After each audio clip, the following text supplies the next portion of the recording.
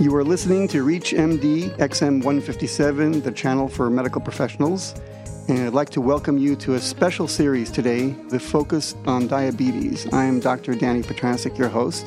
And with me today are two special guests. I have Dr. Lewis Philipson of the University of Chicago. Dr. Philipson is a professor of medicine and is also the director of the University of Chicago Comprehensive Diabetes Center. Welcome, Dr. Philipson. Thank you. Nice to be here.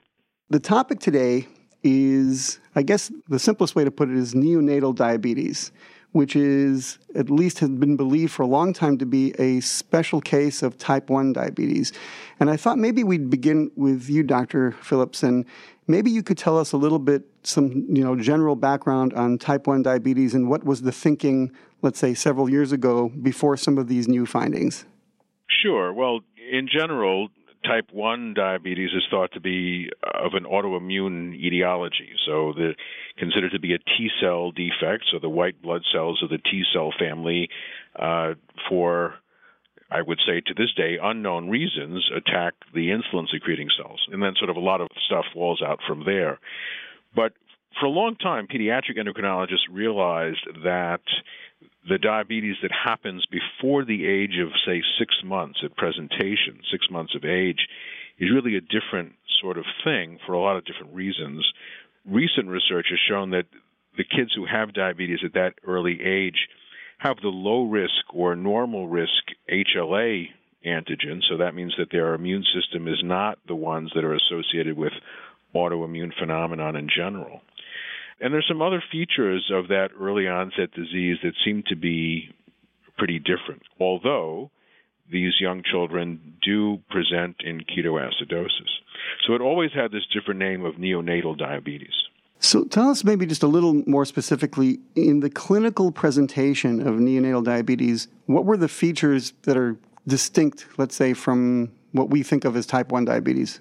Well, the etiology can be similar, so it's easier in some ways to see the similarities. You can have kids present in diabetic ketoacidosis within the first few days of life up until, say, about 6 months or so.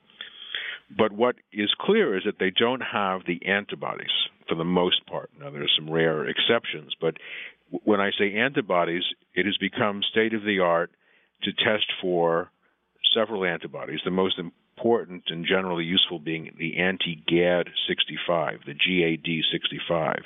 This is an antibody against glutamic acid dehydrogenase, which has become the most useful indicator of autoimmune disease and autoimmune diabetes, and these kids are negative. So, for example, the C-peptide level in these children is also absent, is that so? For the most part, that's true. I mean, what they can have are maybe early on detectable C-peptide, but by the time they get diabetic ketoacidosis and soon after that, they're also C-peptide negative. And that can be like autoimmune diabetes too, although some of the more current sources say that, like Dave Harlan at the NIH, that up to 10 or 15% of his type 1 autoimmune patients are still C-peptide positive, even some years out.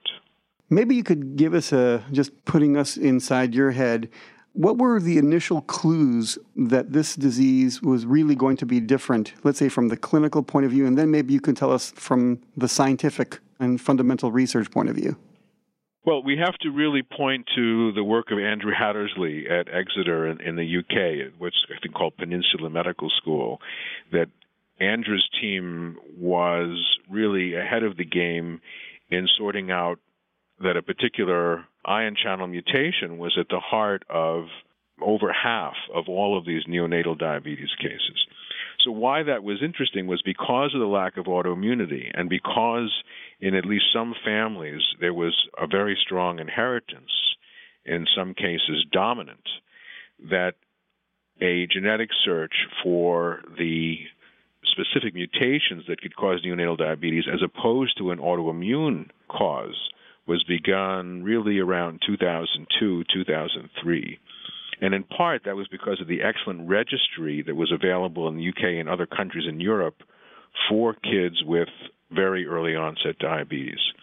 So that early thinking led to a series of genes that were candidates.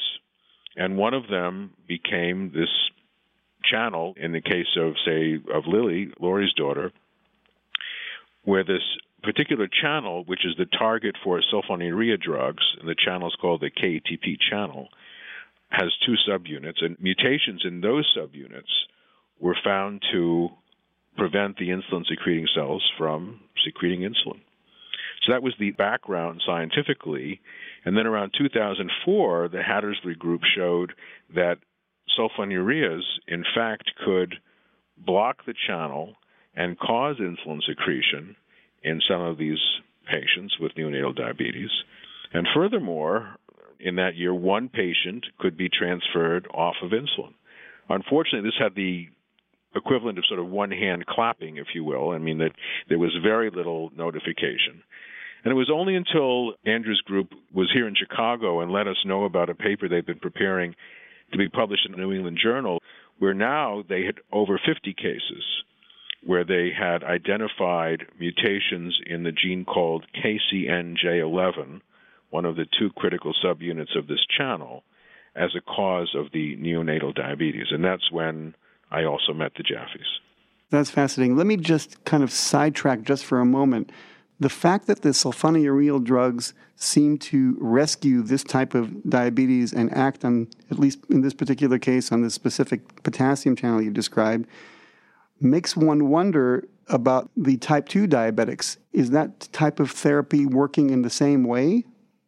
Well, it exactly is how that therapy works. So the sulfonylurea drugs have been shown since about the 1970s to cause insulin secretion in someone with beta cells, so a type 2 diabetic, by blocking this channel.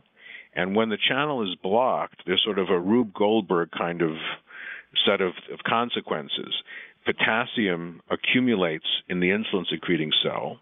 That causes the cell to depolarize. So now we think about insulin-secreting cells as if they were neurons or cardiac cells that fire. So these are electrically activated cells. So when the cell depolarizes, you have a series of events that allow calcium to get into the cell, and then another series of miracles happen, and then you get insulin secretion. So in fact, it's exactly how sulfonylureas work, by targeting this potassium channel, which otherwise, in normal physiology, would be closed just by glucose metabolism.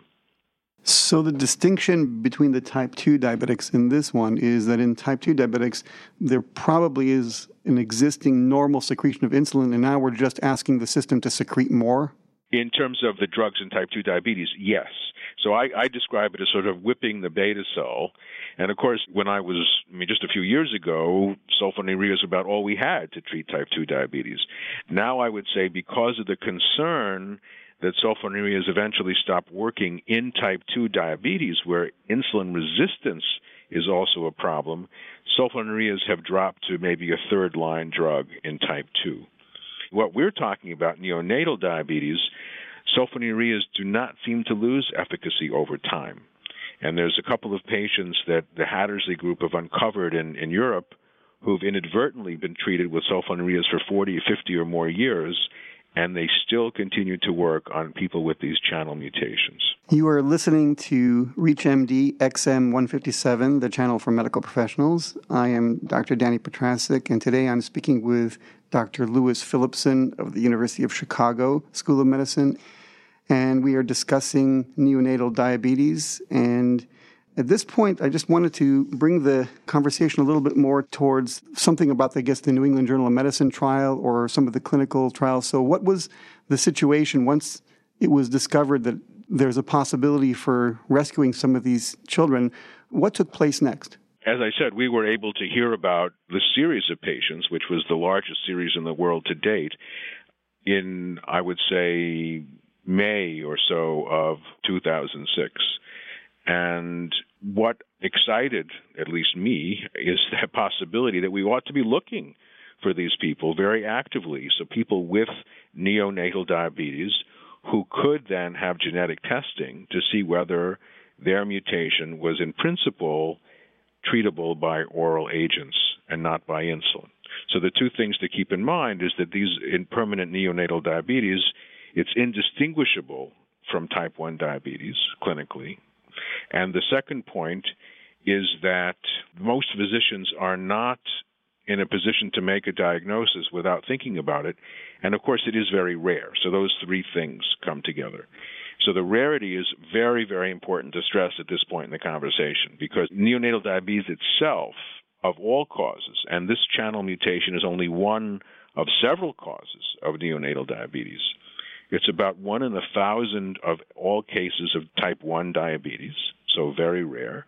And when it comes to the incidence in terms of the number of live births, it's about, the estimation is between 1 in 200,000 and 1 in 400,000 live births. So by comparison, it makes cystic fibrosis look like a common disease. I did read in one of the articles that there was an estimate of the percentage of neonatal diabetics that had some sort of, so had a particular or a specific mutation. I think it was the KATP, the channel mutation. Is that correct? Is it a high percentage, or? It's very high. So almost half of them have a KATP channel mutation, of which about 90%, 80 to 90% of those are mutations in the KCNJ11 gene, and the rest are in the ABCC8 gene, which is the other protein that makes up the channel.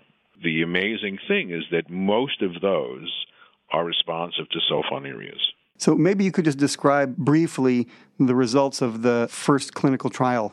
The results are astounding, and our work certainly backs that up, and there have been numerous follow-up papers from different groups across the world. The amazing thing is that giving sulfonylurea drugs to people with the channel mutation form of neonatal diabetes results in an improvement in A1C. Typically, someone might be in the 9% range as a child. Then the A1Cs become very close to normal, into the 6+ range, 6% range. And while that's happening, the incidence of hypoglycemia is reduced dramatically, and in some cases it doesn't happen at all. So you have sort of this quadruple benefit of no injections, decreased swings, almost minimal hypoglycemia, if any, and a dramatic improvement of A1C. So you just can't beat that. That must be such a miraculous experience for families and physicians taking care of the patients. I'd like to thank Dr. Lewis Philipson of the University of Chicago School of Medicine, and we've been discussing neonatal diabetes. I'm Dr. Danny Petrasik, and you've been listening to a special series, Focus on Diabetes, on ReachMD XM157, the channel for medical professionals.